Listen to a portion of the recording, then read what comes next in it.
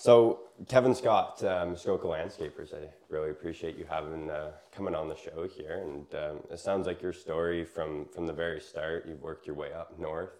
You were born in the city and slowly working. You ended up in Muskoka here.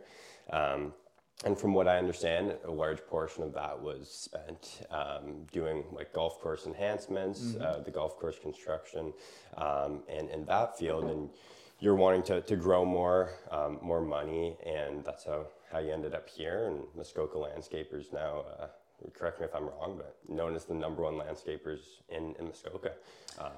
So there's many. Many. Well, your work speaks for itself, and it's impressive what you guys do, and I'm excited to dive into the nitty gritty of how you run this monster. Yeah, I appreciate it. Oh, happy to be on. So walk me through from the earlier days before Muskoka Landscapers. What was that like, and what flipped the switch to take that step? Because it's pretty scary to people going into a foreign space. You don't have the contacts, etc. Right. Yeah, well, I was in the golf industry. I worked for a company called Gateman Malloy, who was out of Kitchener, still out of Kitchener. And it was right when the golf boom had started, so kind of 97 to 07, 08. So we had a good 10-year run there where that company went from like 80 employees when I started to over 400 by the time I left. And it was great. I had a very well-paying job and truck and pension and all the good things that you would get with a good company. But we started doing projects up here. I had grown up in Muskoka. I had two young girls at the time that were, probably 4 and 1. And just, we loved Richmond Hill, but knew we wanted to get back up here. My wife's parents had moved up to Muskoka. My family was already up here. So, other people that I met while I was working up here and friends of mine that were contractors were always saying, there's opportunity. And I think when I did it, it wasn't really to become a business owner. It was more, I thought I could make more money and be at home.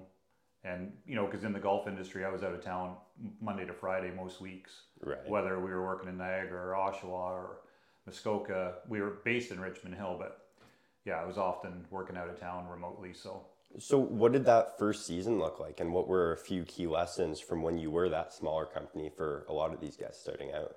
Well, I was fortunate when I started out because we were building a golf course up here that had a private lake behind it. And through the construction process of the golf course, I got to meet quite a few of the principals that owned the lots at the lake. They were all building at the time. And actually, Gateman Malloy had a large project up here at a camp and ended up subbing us in. So the first year we had 3 or 4 employees, and we kind of run through the season like that. We substituted with some sub trades when we needed. But we were lucky. Like we did almost $1 million our first season. And that was basically through like 4 or 5 projects. And a lot of it was from that golf course. It was just people I knew, and made for a great start. And then, as you know, when you have a membership like that, there's 200 or 300 other members. Word spreads, that you're doing a good job, and that you're keen and hungry. And, kind of every year after that was just a little bit of growth. And then I'd say, after like the 7-8 year mark, that's when things really started to change and ramp up. And that was 2007, correct? When you guys first started? 2007, I started, we used to do a lot of hydroseeding. So I started the hydroseeding the first year. I was still at Gateman Malloy at the time. I had somebody running it for me here. And it did well. It did well its first year. And then it was actually 08, which was also a tricky time to start because it was start of a recession. But fortunately things went well. And as far as what I learned I wasn't a business person. I knew nothing about accounting and taxes and bookkeeping and systems. And I had always managed a lot of people for the company when I was in the golf industry. So I was able to use some of that as far as planning projects and strategizing about materials and efficiencies. So like doing the work was no problem. Managing the business was a big learning curve. So really jumping into the deep end, your budget is obviously super limited being a new organization. What were you able to surround yourself? Was it hiring the right people or the right training programs? What did you find worked? Well, I think I was fortunate because I had a few of the people that were working with me join me as well. They also lived locally. So, we started off with a really strong team, and those 3 or 4 people that were with me the first year are still, one of them's our GM, one guy's our operations manager. So they've been around for the past 16, 17 years. So yeah, I think surrounding yourself, like hiring right, it's harder to do now than it was then. You had bigger pool to draw from in, the late or early to late 2000s. In terms of labor? Yeah, it was just, there was more people available at the time and likely not as much work. Right. So it was a little bit, I don't want to say easier. You still always want to try and make sure you're hiring the right people, but I definitely had a good start with the people I had, good core. And the stage you guys are at, setting the bar so high of the quality standard here in Muskoka is very impressive. And you don't get to this stage by doing everything. You see guys, they're mowing lawns, patios, Christmas lights, right? So really finding your niche, I'm sure that was quite important from the start. How did you balance that from the start? It's limited work, your first, second, third year, but also your guys need to be so good at what they're doing to get to this high level that you're right. at. What worked for you, really dialing that in? Honestly, it was just working hard.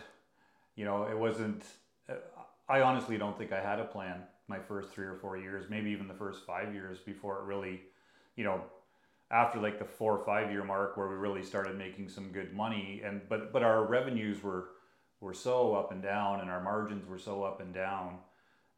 Once I started focusing on those things and started looking at more of the historical information on what was producing good net, what wasn't, who wasn't, what types of projects were they, then when we started to focus on that was kind of when things started to go. But I think in my situation anyway, when I started, I was so fearful of not making money that we would take on just about anything, and likely did some projects that weren't really our wheelhouse. But they fit a schedule. It was a referral.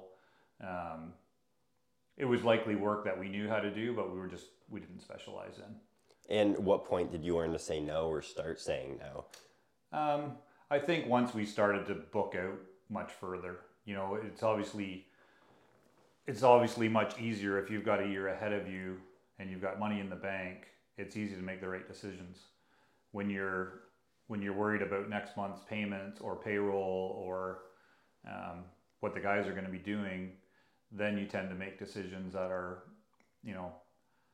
not as lucrative and likely not as fitting as to what you should be looking for. Right on. And in terms of systems, I know you're a guru of this, and being on LMN is amazing, seeing all your numbers and rates and percentages, etc. But in terms of systemizing such a complex process, like what you guys do is so in depth. There's so many moving parts to a job, I can only imagine. And systemizing a lawn mowing company is one thing, but systemizing this 40, 50 people is a whole other thing, multiple crews. Right. What was a key factor that worked for you to find success, having all your crews being profitable and successful in their jobs? SOPs. I'm all about the SOPs now, right? Like everybody's got a procedure that we follow, and it kind of starts with an overall company workflow from initial call to 1-year warranty inspection. But then it's all driven down into the GM's SOP, operations SOP. How do they make the right decisions for deliveries and financially, what are the best decisions? Project managers, the design team has an SOP, site supers, the yard, purchasing, like everything has a system that we follow, and it's a great way to see, if there is a problem.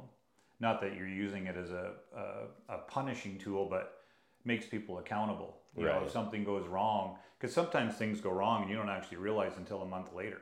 Yeah. Or in a billing cycle or something gets missed, and it's like, why did that happen? And it's easy to go back and track when you have a standard operating procedure.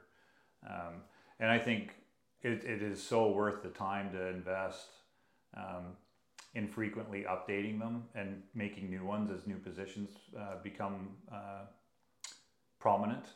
Because I think a lot of times when you have an SOP, it doesn't necessarily change a lot, but you're going to be filtering in different people to look after, who they're responsible to and when and what information do they require. And so I think SOPs are probably the biggest tool that we use to keep everybody kind of on the same page. So an SOP, and I find with my small organization, we only have four crews. We have 15 guys compared to what you do.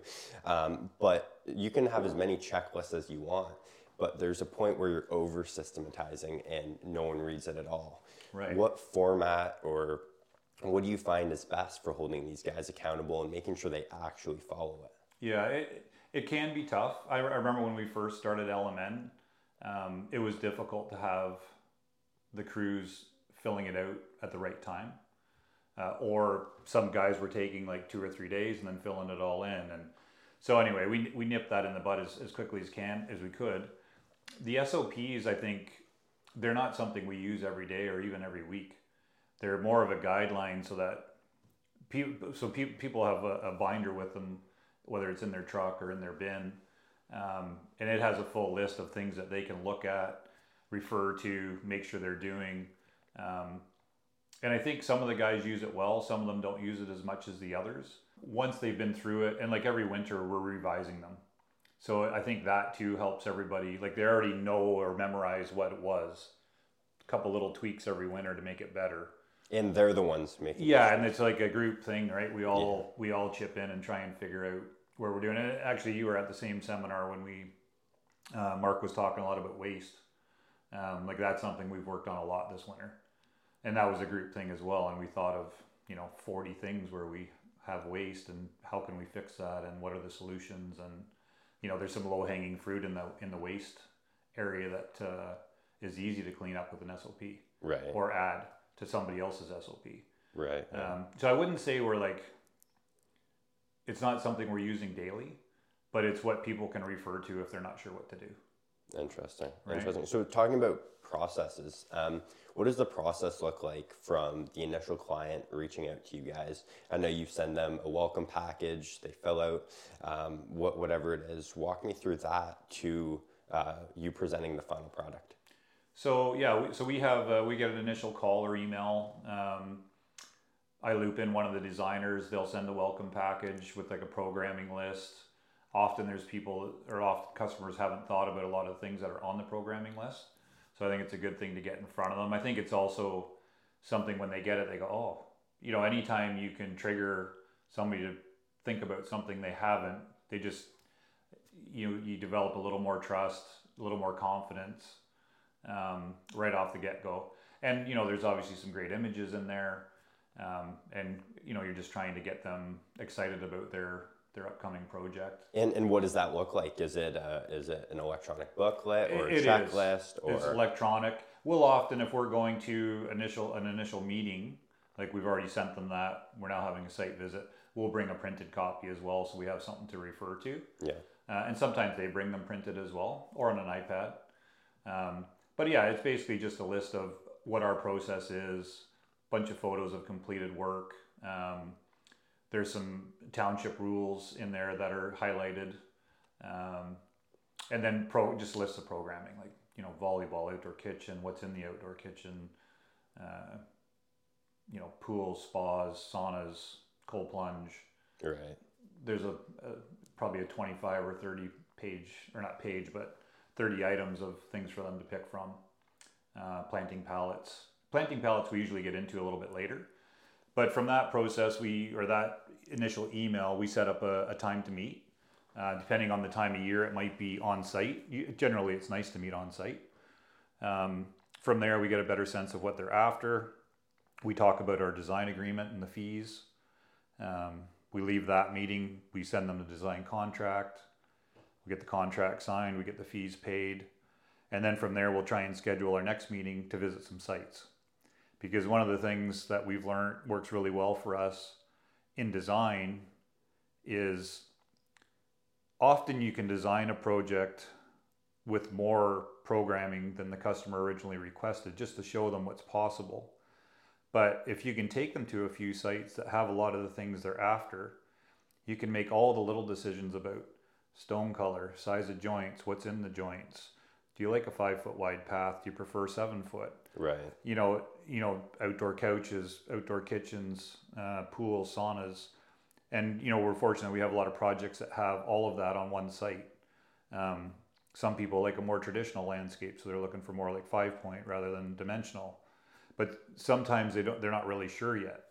So to start a design without going through that sometimes is a waste of time, unless they're very specific about what they want. Like the back and forth, whether it's with the designer or all up in the air. Yeah, much better to go and have visit 2 or 3 sites, take a couple hours and have all those conversations about the things we just talked about.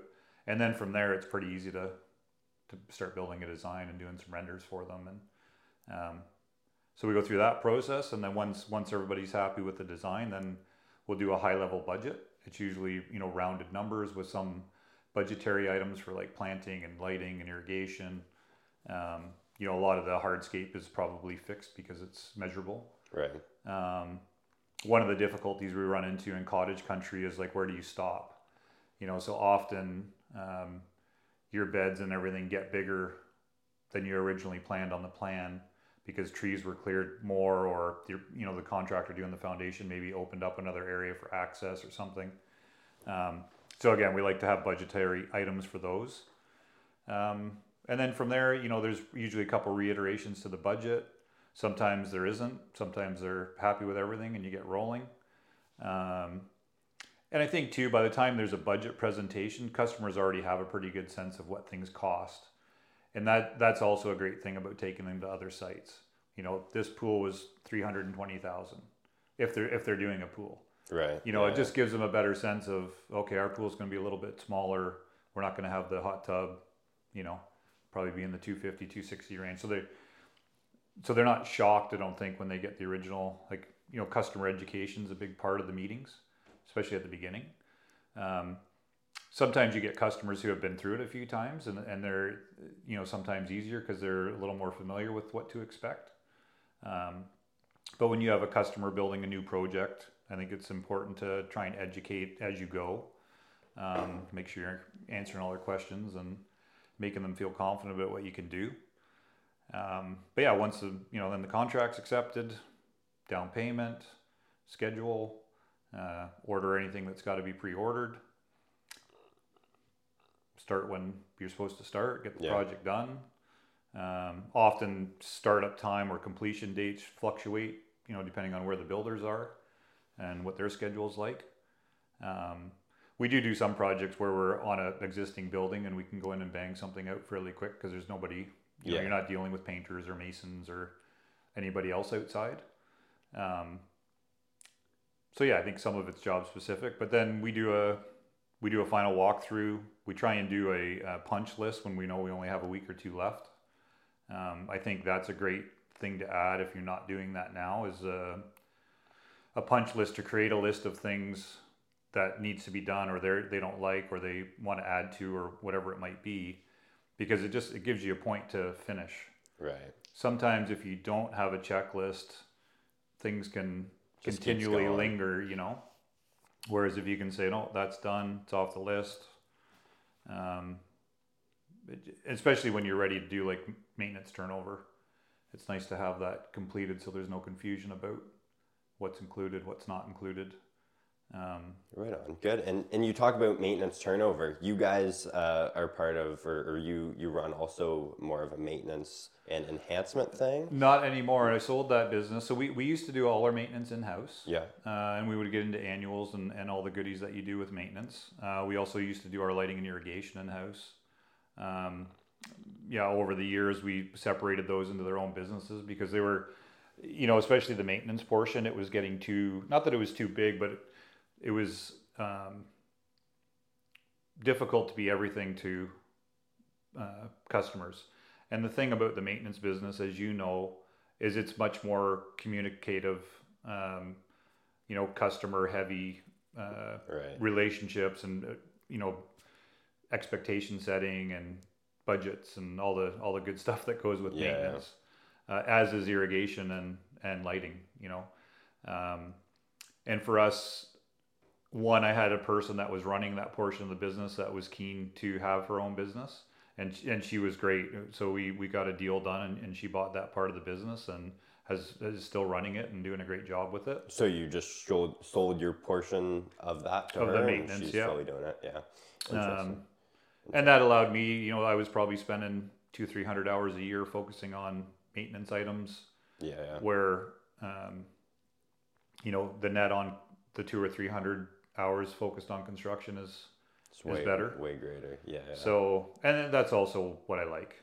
Right? I know I'm more like creating and working with the designers and the customers to build some cool stuff, and maintenance is a very important part of it. It's just not part of the business that I want to look after.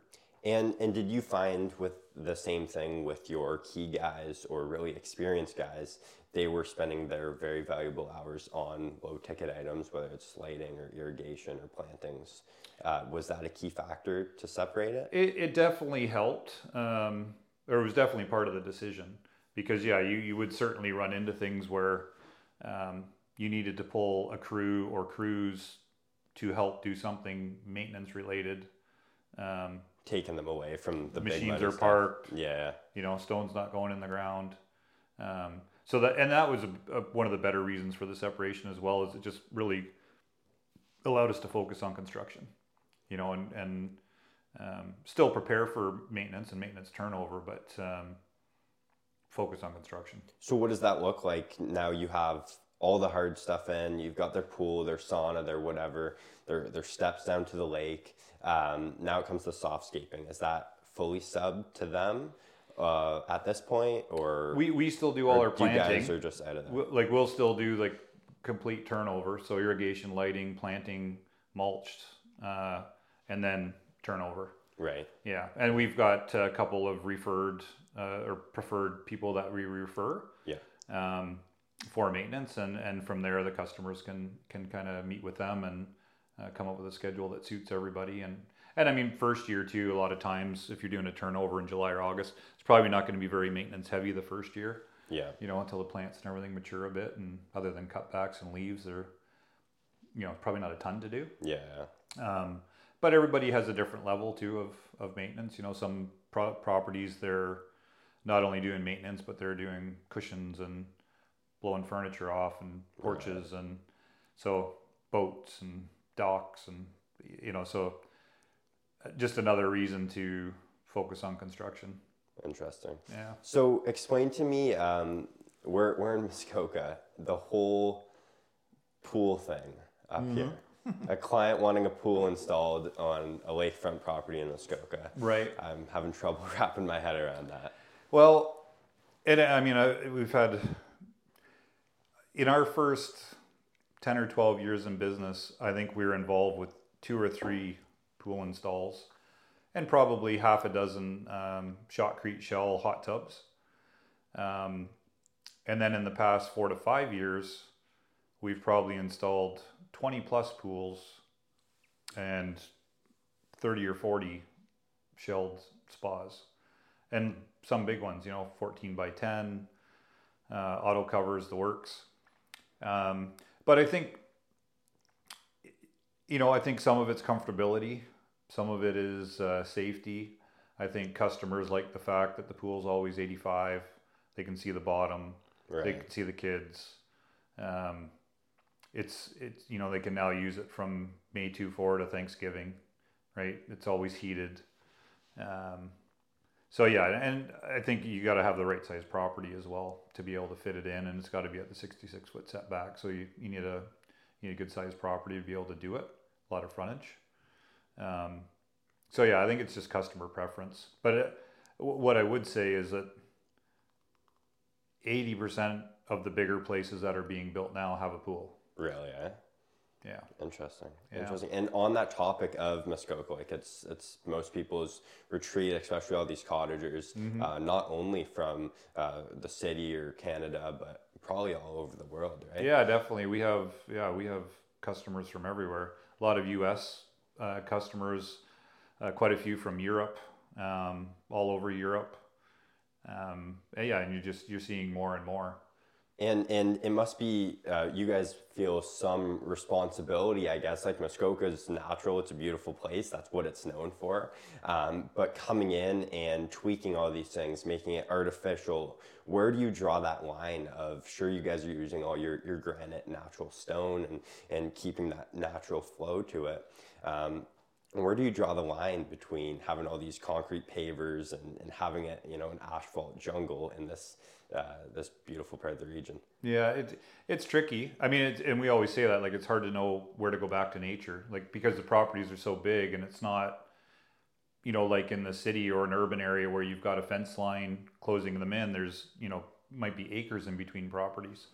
But I think for years everybody pushed the boundary, and everybody, and including us, we were, there was more stone installed inside the 66-foot mark. But a lot of the municipalities in the past few years have started to adjust their official plans, and try and work with contractors more and educate customers more.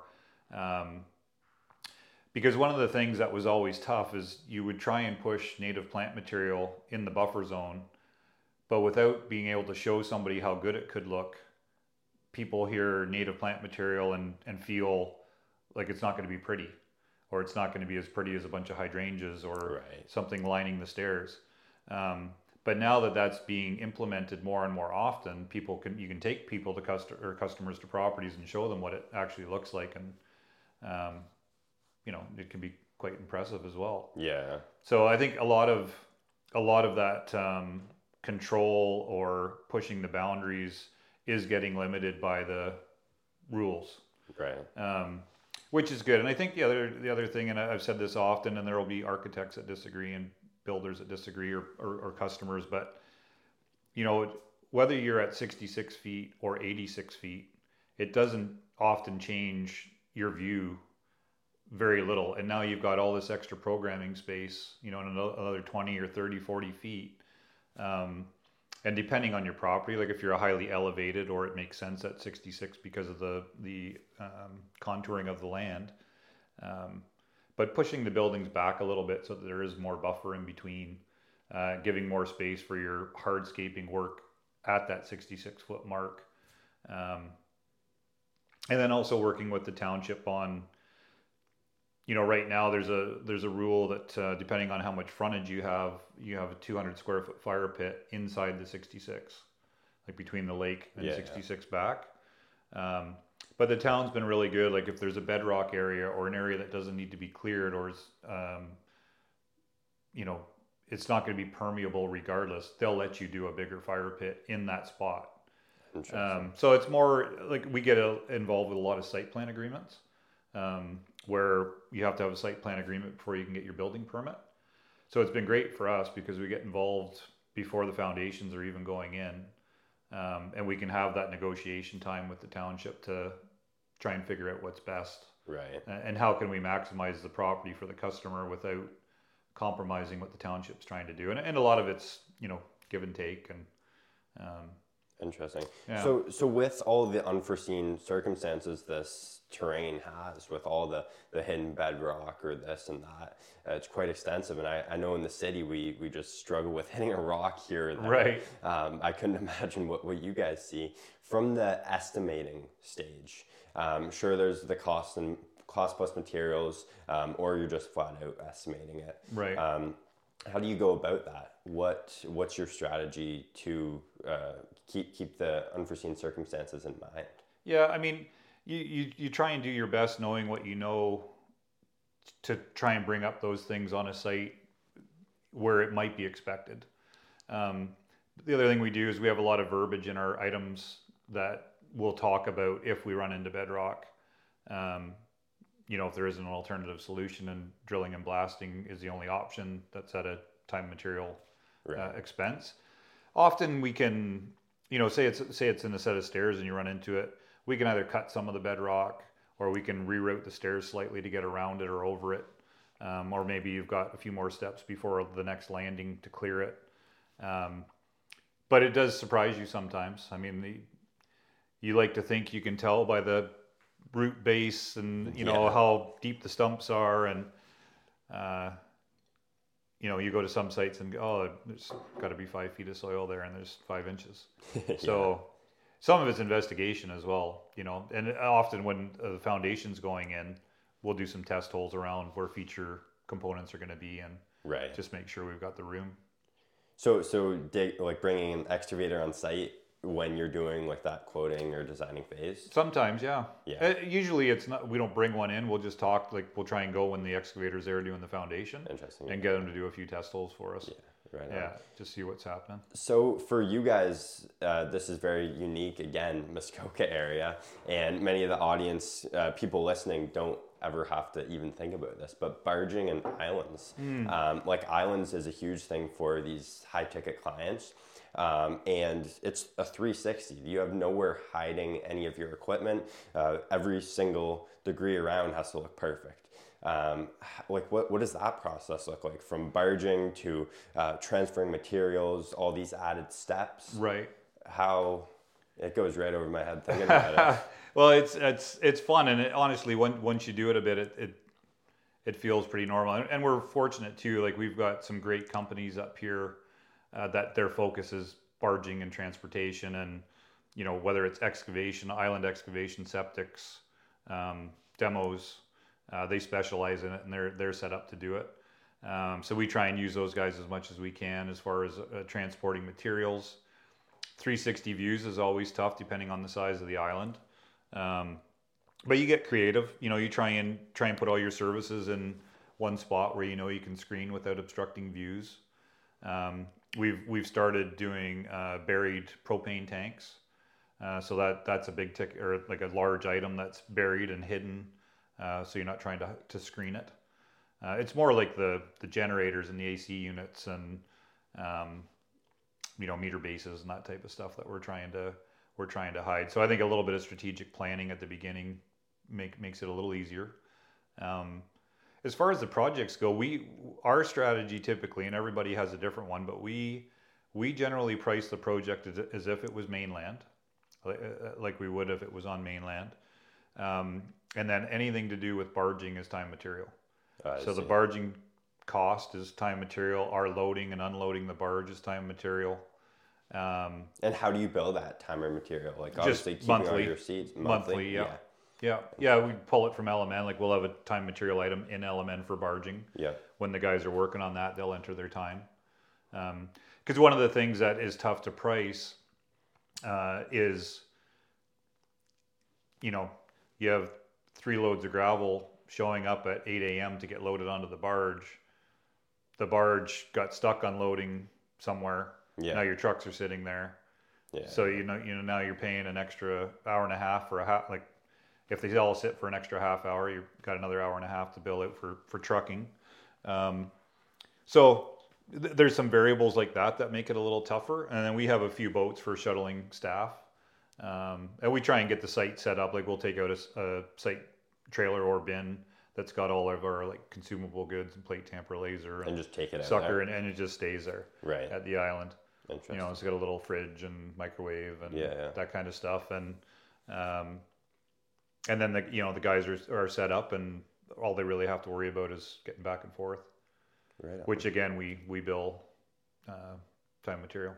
So talking about LMN and shout out to Mark Bradley for all he's done. What he's built there is so incredible. It's amazing. It blows my mind how in depth it is. I don't know how guys run successful businesses without it, to be honest. How simply it breaks down everything. What are a few things, and I understand you've been on it for a long time, that you overlooked for the first few years, or your staff overlooked, and eventually there was a switch that clicked, or you found whether it's a new feature, a new way to utilize it within the organization? So first off, I would say we probably still don't maximize it. I'm sure there's still other items that we don't use that it can do. But yeah, you're right. It's a huge tool, and I mean, there's a lot of products out there that can offer parts of it, but we've had a lot of good success with LMN, and I think the first year we really used it as a quoting system and a time tracker, and then over the years we improved on that. We actually, this year, we've completely ditched our budget and rebuilt a whole new one rather than adding to the old one. Is that what you've done up until now? Just No, add until the old budget? We've probably completely redone it in the 9 years we've had it, like 3 or 4 times. Right. But then, often, like certainly in the past few years, all we really were adding were, whatever the new markup was. If customer vendors were up 5%, we would add that. There's fuel surcharges on everything, so we were adding that. Some rates went up. So we would make adjustments to it rather than rebuilding the whole thing, because it is a bit of work, but when you have all the accurate information in there, it's so easy to price. Yeah. Like I was talking at the conference, and that was one of the things they said, like, if we have good takeoffs, and we peer review our takeoffs, so that's where you go wrong generally, is if somebody, either their production rate was off or they miscalculated materials. But as far as everything that's in LMN and all the verbiage that goes with every item, once you standardize that, like we can do $1 million quote in an hour. Yeah. Right? Like it doesn't take long once you have the takeoffs. And metrics on these different and you can look at all your, like projected nets and gross and hours, like the works, right? So then you can start using that on a Gantt chart for your year build out of scheduling. Most of the stuff that we do, we're getting involved a year, at least 6 months before the project, but sometimes a year, sometimes more. So it's great to be able to look at it and go, okay, well that job's, 3,000 hours. It's going to eat up this many people for this long, and this is predicted start date. So with LMN, not only do you have that, but you've got the job planner when the job actually starts, and it's a great tool. And to be honest, one of the best tools out there is the 4 at 3. Right. Especially the 4 at 4. We call it 4 at 3. But yeah, like for a free app, it does so much, especially if you have a larger company. If we have 8 or 9 sites on the go, and I see those 4 at 3s come in, and operation, GM, everybody gets them, the designers, the PMs, you got a good handle on what everybody was doing that day, what they're doing tomorrow, right, where the problems are, is there any customer issues anywhere? So that is one of the best tools out there. So is that the biggest recap from the field to the office, meaning like an update daily, or is there like a morning team meeting, or how do you keep everyone on the same page? We do Monday meetings at the yard. So that's kind of the day that everybody comes in. There's usually a safety talk. Everybody restocks their trucks or their trailers for the site.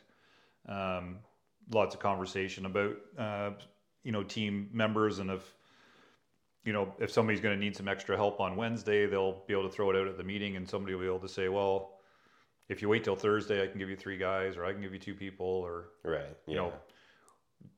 the builder's got delivery trucks coming this day, so we've got the afternoon, we can do something else. So we only do that on Mondays, but then the 4 at 3 is all we use the rest of the week. Right. And we have the guys all send in photos as well. So we get 3 or 4 photos that go into Dropbox. Gives you some good documentation, but also shows you, what they were working on, or if they have a problem, like what the problem is. Maybe it's an equipment problem. And that's something I struggle with, the balance of micromanaging, but also letting the reins loose for the guys to perform, not stepping on their feet, and making sure they put their own twists on things, but get that desired result. Right. Keeping the brand in mind, the brand name. And with that, incentives and good labor is not easy to find at all. And incentivizing these guys, how do you guys go about it? And keeping them, waking up every day, they're having a place, obviously they want to go to work. Your guys' environment's amazing. But beyond that, what do you guys do in terms of incentives? Is it profit sharing or percentages when they hit a certain mark? How do you guys do that? So we do a lot of everything. I think one of the, I think probably 2 years ago now, we went through a bit of a wage restructuring where we bumped up everybody, all of our existing staff, so that we could start hiring at a higher rate. Start of COVID? Yeah, well, no, it was after that, because we were actually doing quite good with the force we had. It was probably in 22 we did that. The other thing we did at the start of COVID was we started doing this training week every spring, where we would pay people $25 an hour to come for the week. We'd set up a bunch of different stations at the yard and in the field, bunch of health and safety. Actually, the first day, like first half of the first day was always health and safety at the office. But that was a good tool for us because we would get 7 to 10 people come. We might only be looking for 3 or 4, but the supers were running all the stations. So they knew who they wanted on Yeah, the team. so they knew who they wanted. They knew who we didn't want. So yeah, I think wages is one thing, but culture's huge. You know, you'd be surprised like what good culture does. And I think anybody, you know, everybody's been there, and I was there for a long time too. But I would say for the past 5 years, you know, when we do new hires, I don't really have to get involved anymore with how are the people performing, or are they a good fit, or you know, the team that we have will either embrace them or weed them out. Right. So I think when you start seeing that happen, you're doing something right for sure. But yeah, we have a pension plan. We pay overtime after 45 hours. We have benefits. We do in-house benefits. So they have a dollar amount for the year that they can work towards. And then we do profit sharing for our PMs and supers. Right. As well. And that's based on the year. So it's more of a team thing, not an individual or job specific. So is it so it's not individual, like not a percentage? No, it's it's a percentage of the net. For each guy. For each person, yeah. So, and that will vary, right? Some guys might have 0.5%. Some guys might have 3%. Yeah. Depending on how long they've been there and what they do. Right. But that's been a good tool for us. A lot of people don't do the net. I like it because I feel like that's the number. Yeah. Right? That is the number. But that's a good one too. And I think the other thing it helps you with is, you know, as you get key people that have a higher percentage and they're getting a good check at the end of the year, it's a little easier to control your salaries. You know, you don't have a bunch of high salaries and profit sharing. Right, yeah. You've got a manageable salary for everyone, and then with the opportunity to make more if we have a good year. And again, it's everybody. Like, you know, and I think too that helps with the culture because guys are helping each other more, and you know, I don't want to say they're just helping each other more, right? If they see something going wrong on a site, or they hear something is going wrong on a site, they're more apt to help fix it. Yeah. Right. Or pass it on, or talk to the other super, or whatever it might be. Opposed to shrugging a shoulder at it. Yeah, exactly. Yeah, rather than, you know, I think if you get too individual, especially with profit sharing, no matter what you do, you're always going to have a team that's at the bottom, right, and a team that's at the top. So now you're creating competition, and guys are less likely to share things and share people, and right. So I really find a tough. I don't know if balance is the right word, but between the culture, like if you want good culture, sure, you can meet at the yard in the morning, at the shop, shoot the shit for an hour. That's an awesome culture, but you don't get to site by noon. Right. You're not making any money. Right. So where do you draw that line with whether it's company events or, you know, that awesome culture, but also like, hey, we're here to make money. Right. Well, I think we're here to perform is something that is talked about frequently. Whether it's at a meeting or during our winter training, or as a whole group when everybody's together. But we only meet at the yard on Mondays. Everybody else, every other day they go direct to site. So there is no kind of wasted time.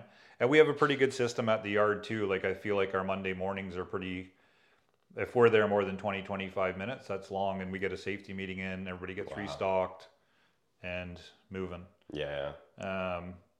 And again, like that's just part of culture too. But the events are important. We do a lot of barbecues. We always do a fun like staff rodeo in the summer with some of the equipment. Right. So we had some like races and things like that with machines, and you know, a bunch of gifts. We always do a relatively big Christmas party, which is always fun. This year we did it at Taboo, and you know, you have a band and a great dinner, and I think people always enjoy that as well. It's a good time for everybody to catch up. And well, I'm sure it's something they look forward to. Yeah, well, and all the spouses are there, and it's and the longer you're in business, the more relationships you have with parts of your team or people in your team, and they're better halves, and it's yeah. Good. I think anything you can do that. Birthdays, like we do everybody's birthdays in our phones, so like you're messaging them first thing at 7 a.m. happy birthday, and the whole team is right. Yeah. they're getting a card and a gift card, and there's lots of little things you can do to stay connected with your team and make them feel appreciated. Yeah. Good. So at the LMN workshop, you we're chatting about that job you had, $1 million within the 1 month. Right. And that blew my mind. $1 million is what we're doing annually in 12 months. 1 month, $1 million job. How did that go? And what lessons did you take away from that with having it so accelerated, happening so quick? Well, it's amazing what you can do when you're focused. And when you have all the right people there. And it was probably more like 5 weeks, more than a month, but it was quite quick. There was also a $300,000 spa that went in at the same time. So that added to a lot of the value, but we had multiple teams there. We had probably 4 crews at once with 8 or 9 pieces of equipment rolling around.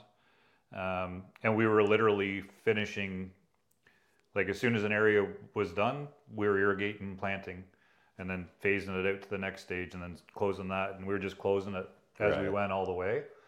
We also had a great contractor on site who was also down for the same schedule. Because they were painting the whole building. Like there was masonry. GC. Yeah. Yeah. But they were dialed, and then our project manager and their project manager, just a lot of communication. Access was terrible to the property. There was not a lot of room to stage material. They had construction bins there because they were gutting the interior, and cabinetry people and all kinds of trades that want to drive to the front door with their pouch. Like it was a very tight workspace. But I think when you get everybody together with a common goal and the challenge of trying to get it done for a certain event, it's amazing kind of what you can do.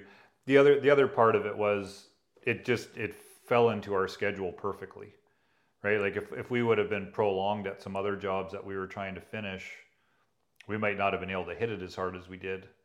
But everything kind of aligned and came together. And what was the deadline? It was a client's party, they were having a big event. It was the 70th, I think. Right on. But there was a ton of people there, and yeah, very, very cool thing.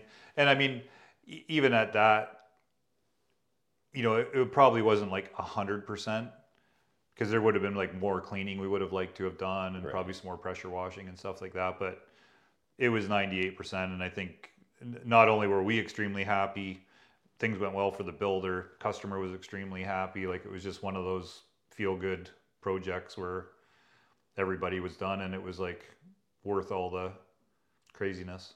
And were there any takeaways or things you do differently next time from that, or did it go fairly?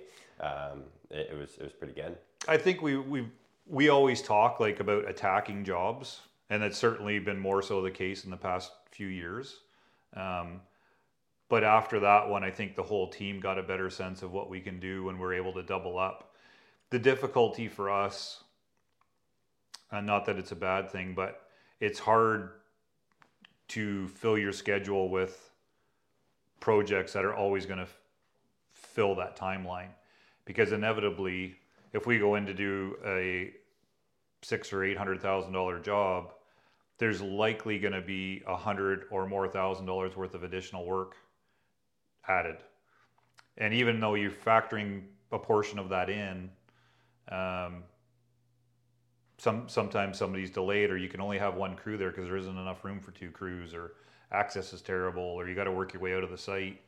So anyway, I think anytime we have the opportunity to hit jobs like that, we certainly will. It's just timing's got to be right. Right.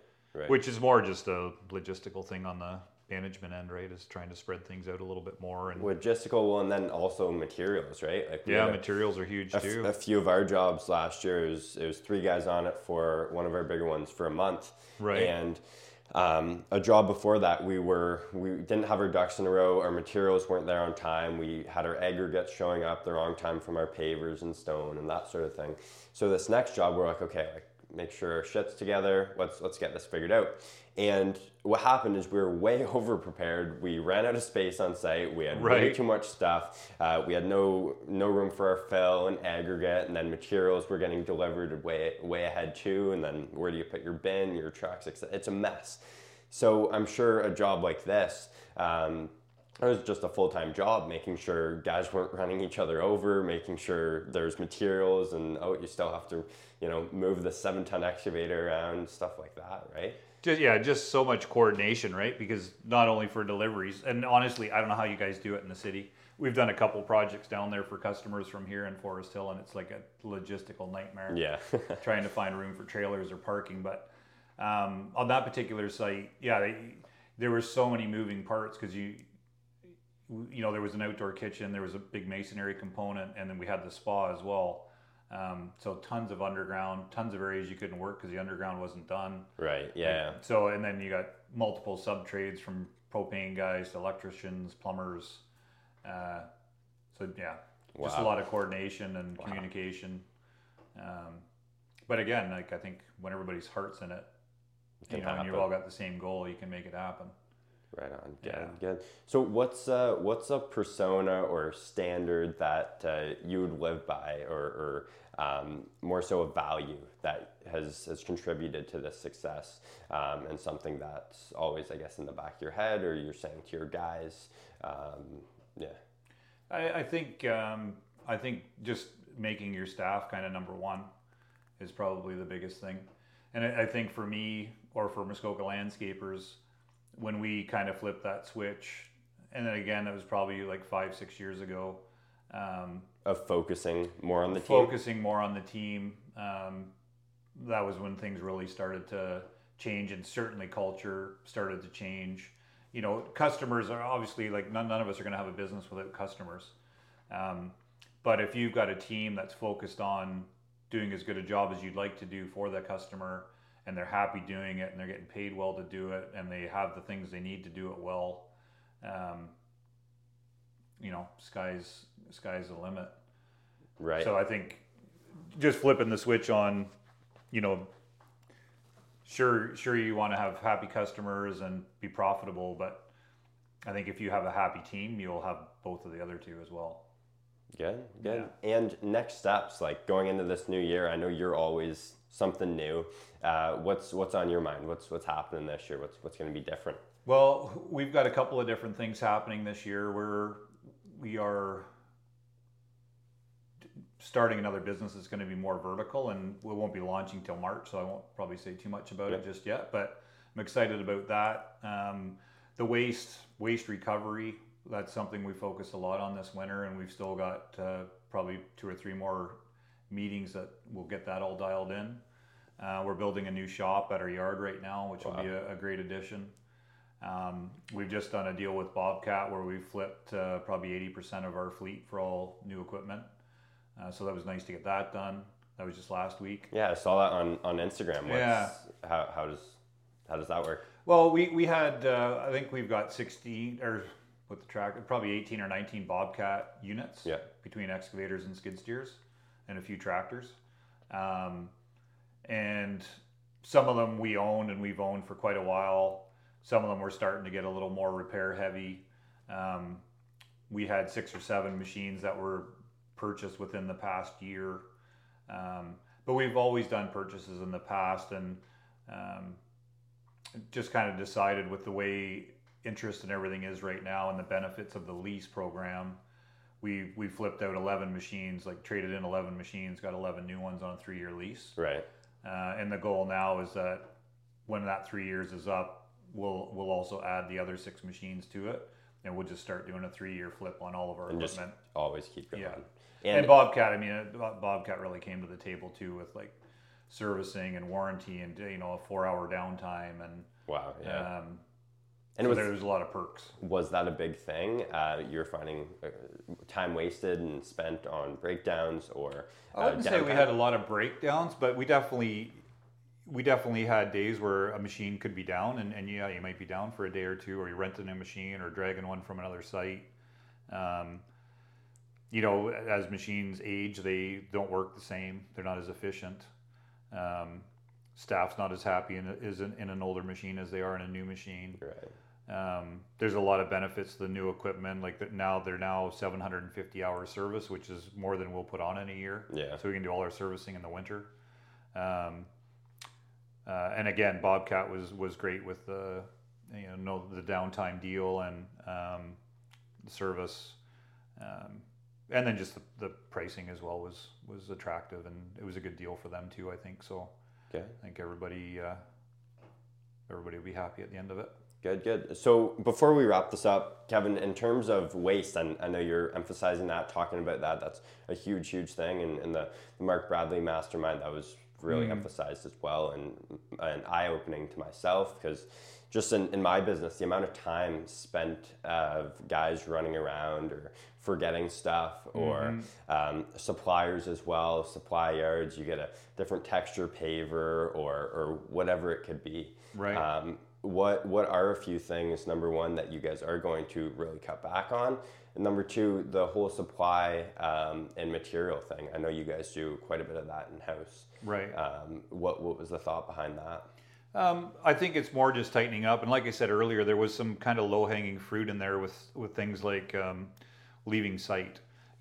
So one of the things we've done is added the fridges, microwaves, coffee machine to the site trailers, and we have some containers as well that stay on site.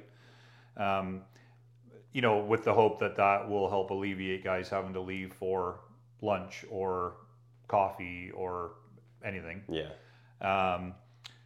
But then the Monday meetings, this year we're going to have somebody that's actually at the shop that's handing out all the consumable goods to every crew, so they're not forgetting anything. Right. There's going to be checkpoints at the yard as well for them to just verify anything that they need to fill in their container.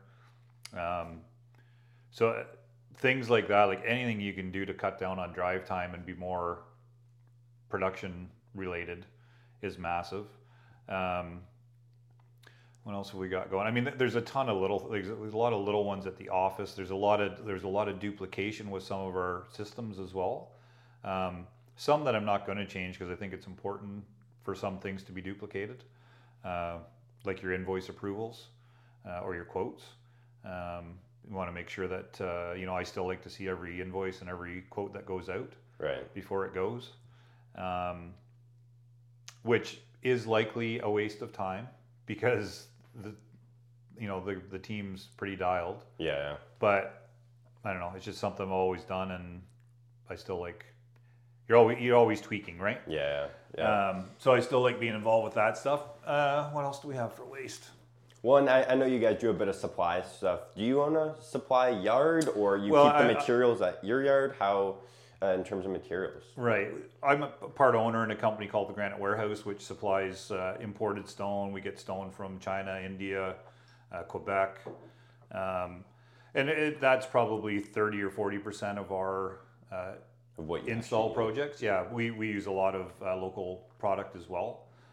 Probably more so than the Granite Warehouse, but Granite Warehouse does a lot of business outside of Muskoka as well. Right. So yeah, for stone, but for our aggregate, I mean, we're bringing everything in as we need it. We don't stockpile too much at the yard. We carry more like drainage pipe, filter cloth, paint, blades. Right. All the disposable goods that the guys might need, all the safety and PPE. Mulch we have at the yard. We have salt at the yard in the wintertime. But outside of that, everything's getting trucked in as we need it. Right on. Awesome. Sounds good. Well, we'll wrap this up, Kevin. I do appreciate your time here and really picking your brain, diving super deep, and it was awesome. What you guys have achieved is really incredible and something to aspire to. So thanks. Yeah, I appreciate it, and it's fun to watch you guys and what you're doing too. It's impressive to see somebody at your age doing what you're doing and with all the things you've got on the go. And thank you. I'll look forward to seeing